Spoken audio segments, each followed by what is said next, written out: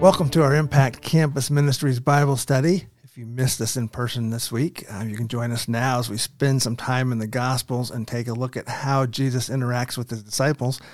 This is Tom Neihart with my lovely wife, Jill. Good to be here. Thank you. I'm going to start off with a story. Choir my senior year was an interesting year. I never really got into trouble. I couldn't because my mom was a teacher in the elementary school. But my senior year in particular, we had a bunch of punk freshmen. And I say that because they were really horrible. And I remember a particular day in choir, right towards the end of my senior year. All year long, these freshmen were just being horrible.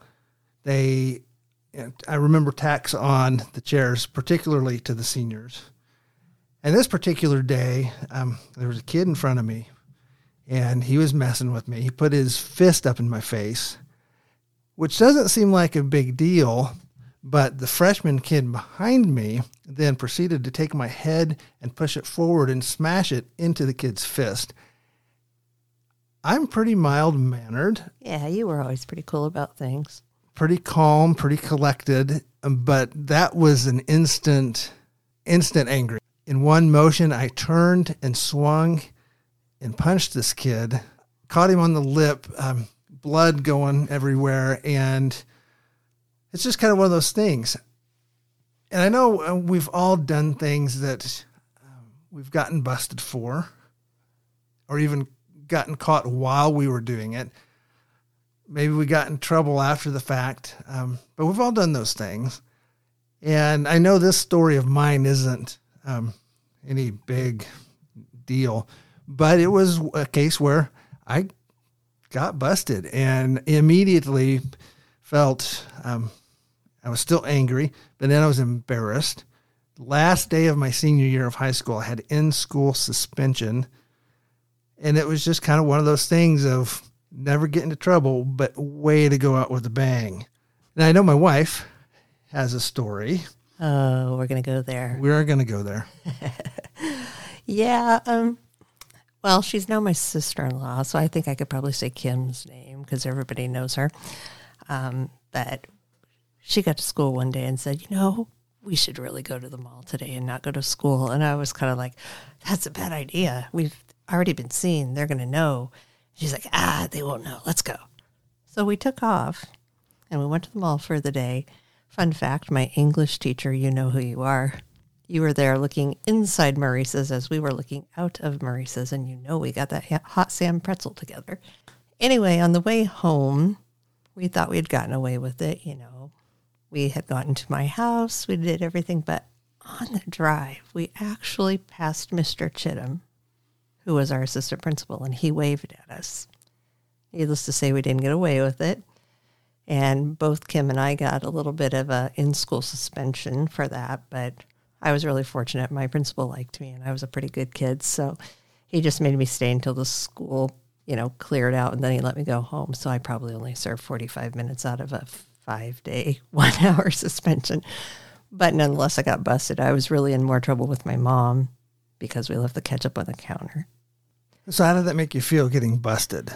It just, you knew you did something you weren't supposed to do, and it wasn't the end of the world, and I was a good kid, but I was embarrassed, and I was kind of bummed, and I had to be late for a couple of things because I had to stay a little longer after school, and it was embarrassing. Well, we're going to jump into John chapter 8, and we're going to read several verses about a story that most of us, if you've gone to church, probably know pretty well. You want me to read 8? So it's John 8, 1 through 11. At dawn he appeared again in the temple courts where all the people gathered around him, and he sat down to teach them. The teachers of the law and the Pharisees brought in a woman caught in adultery. They made her stand before the group and said to Jesus, "Teacher, this woman was caught in the act of adultery. In the law, Moses commanded us to stone such women. Now what do you say?" And what passage is that referring to? Oh, it's referring to the Deuteronomy passage, you mean? Yeah, Deuteronomy 22:22. If a man is found sleeping with another man's wife, both the man who slept with her and the woman must die. You must purge evil from Israel.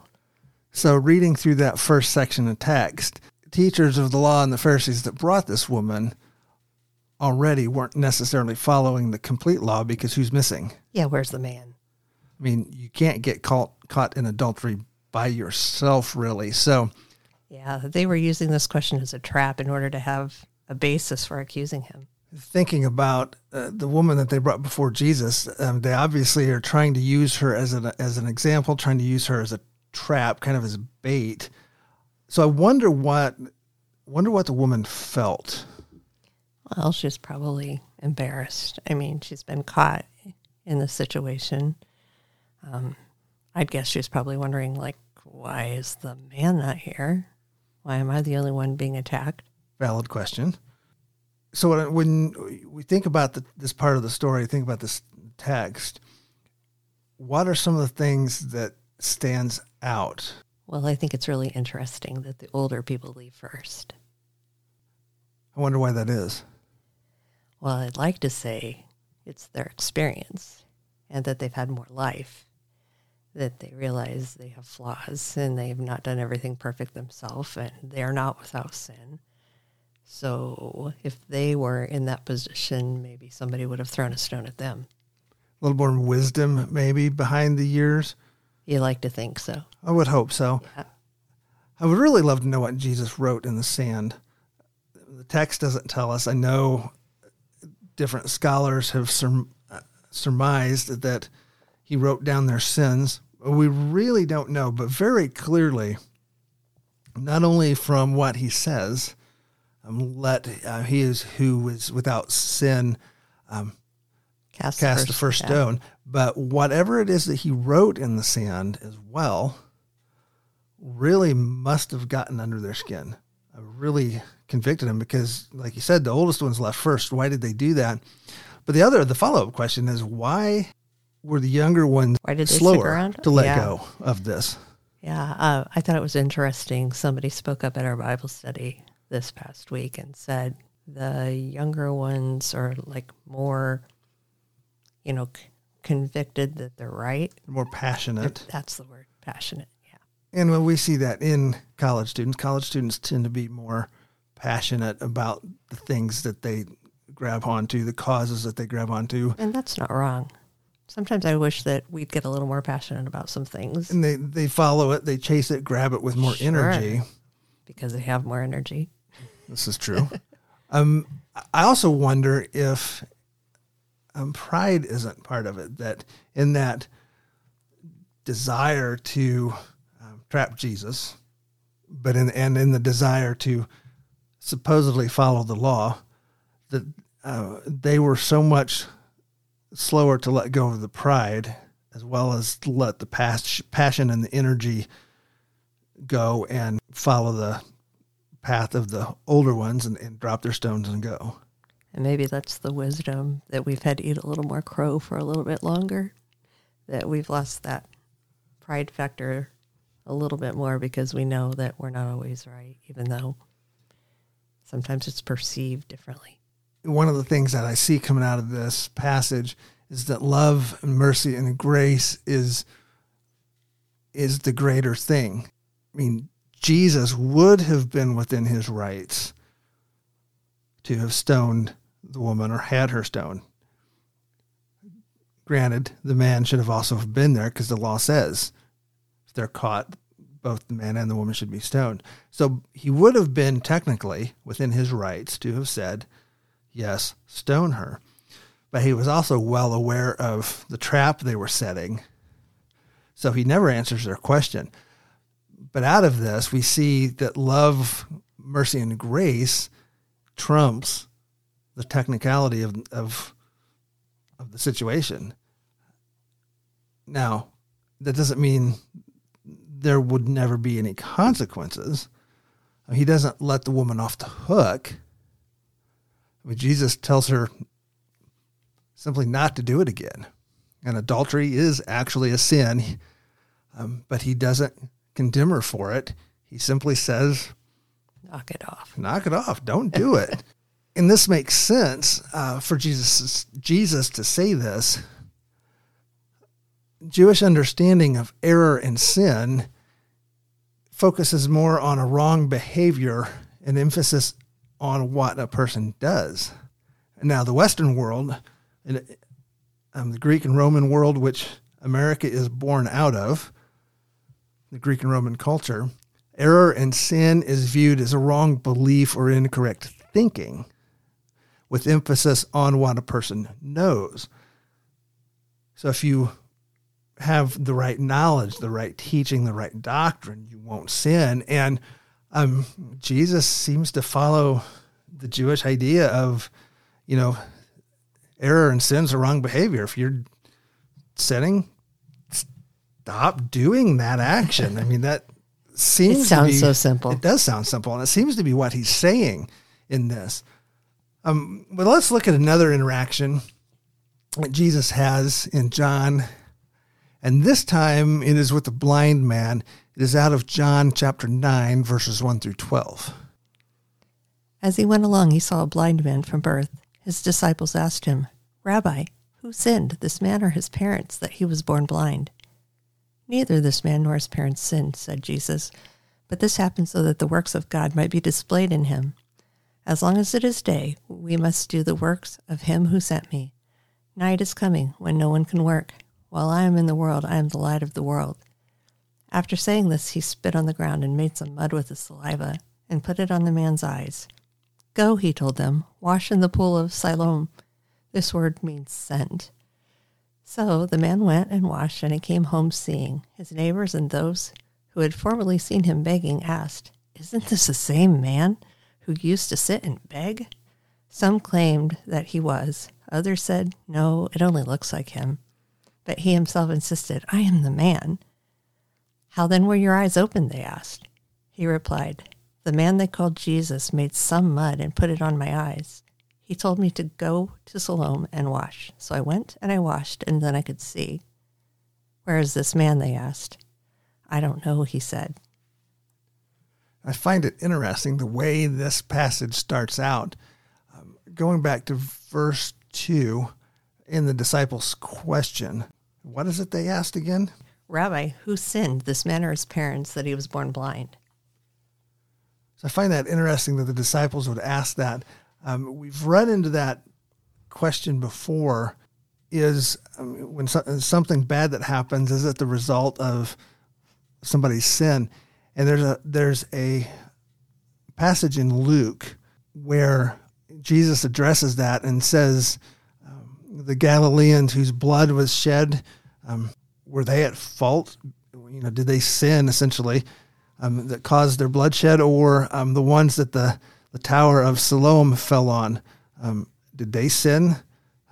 Was that their fault? And so Jesus kind of addresses this question, but so I find it odd that the disciples would ask this. This must be this idea that when you're lame, deaf, or some tragedy happens like this tower that must have been a fairly well-known event.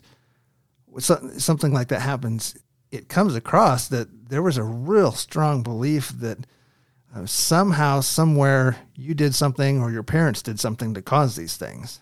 I think we see that sometimes now, why did this person get that? We want a cause and effect. We want a reason. And sometimes it's that God's going to use it for something. And that's exactly how Jesus responds. He says in the verse, when he answers that neither this man nor his parents sinned, but this happened so that the works of God might be displayed in him.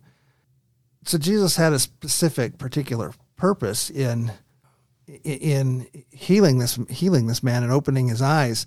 So if we continue on in verses 9 through 13. They brought to the Pharisees the man who had been blind.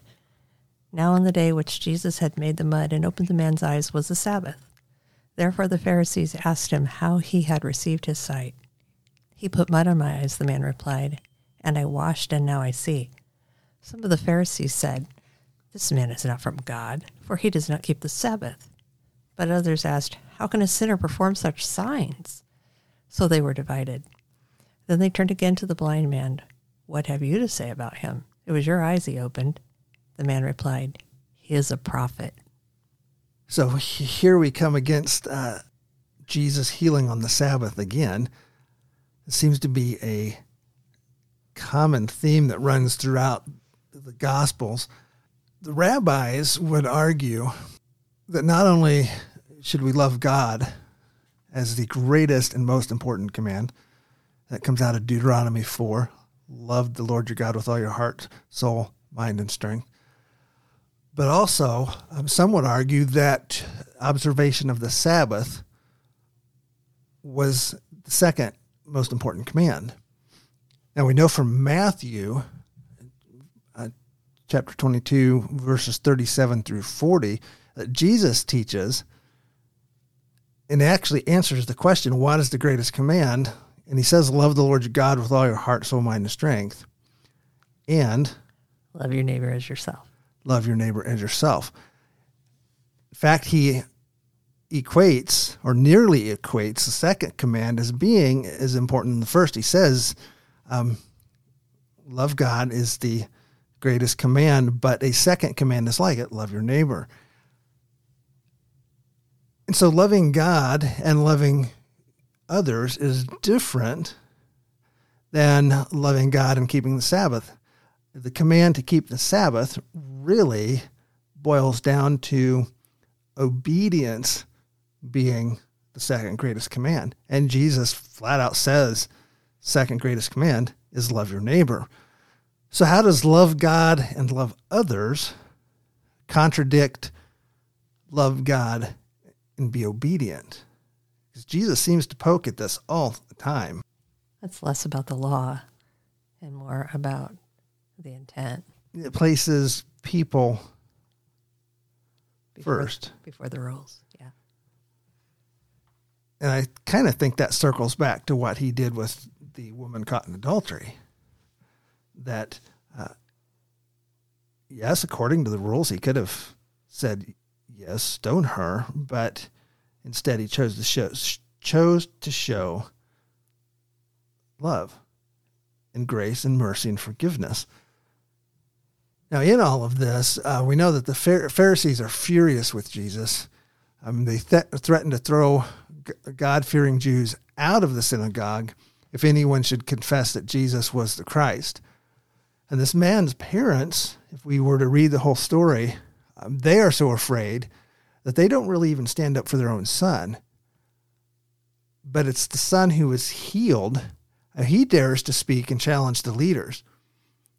Jesus opened his eyes. Can someone who is a sinner and not from God do that?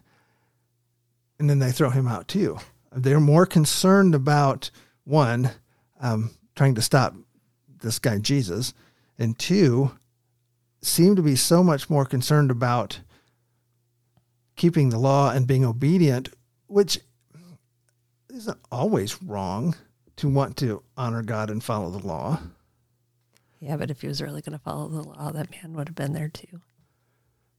You're talking about the man in the first woman. story with the woman. Yeah, if they were really, all of them were really concerned about following the law, they would have brought the man with the woman. But this group of Pharisees, while maybe you can admire their tenacity to want to hold to the law, the fact that they would condemn or criticize that Jesus actually healed somebody feels like on the they missed Sabbath, the point. It does feel like they missed the point.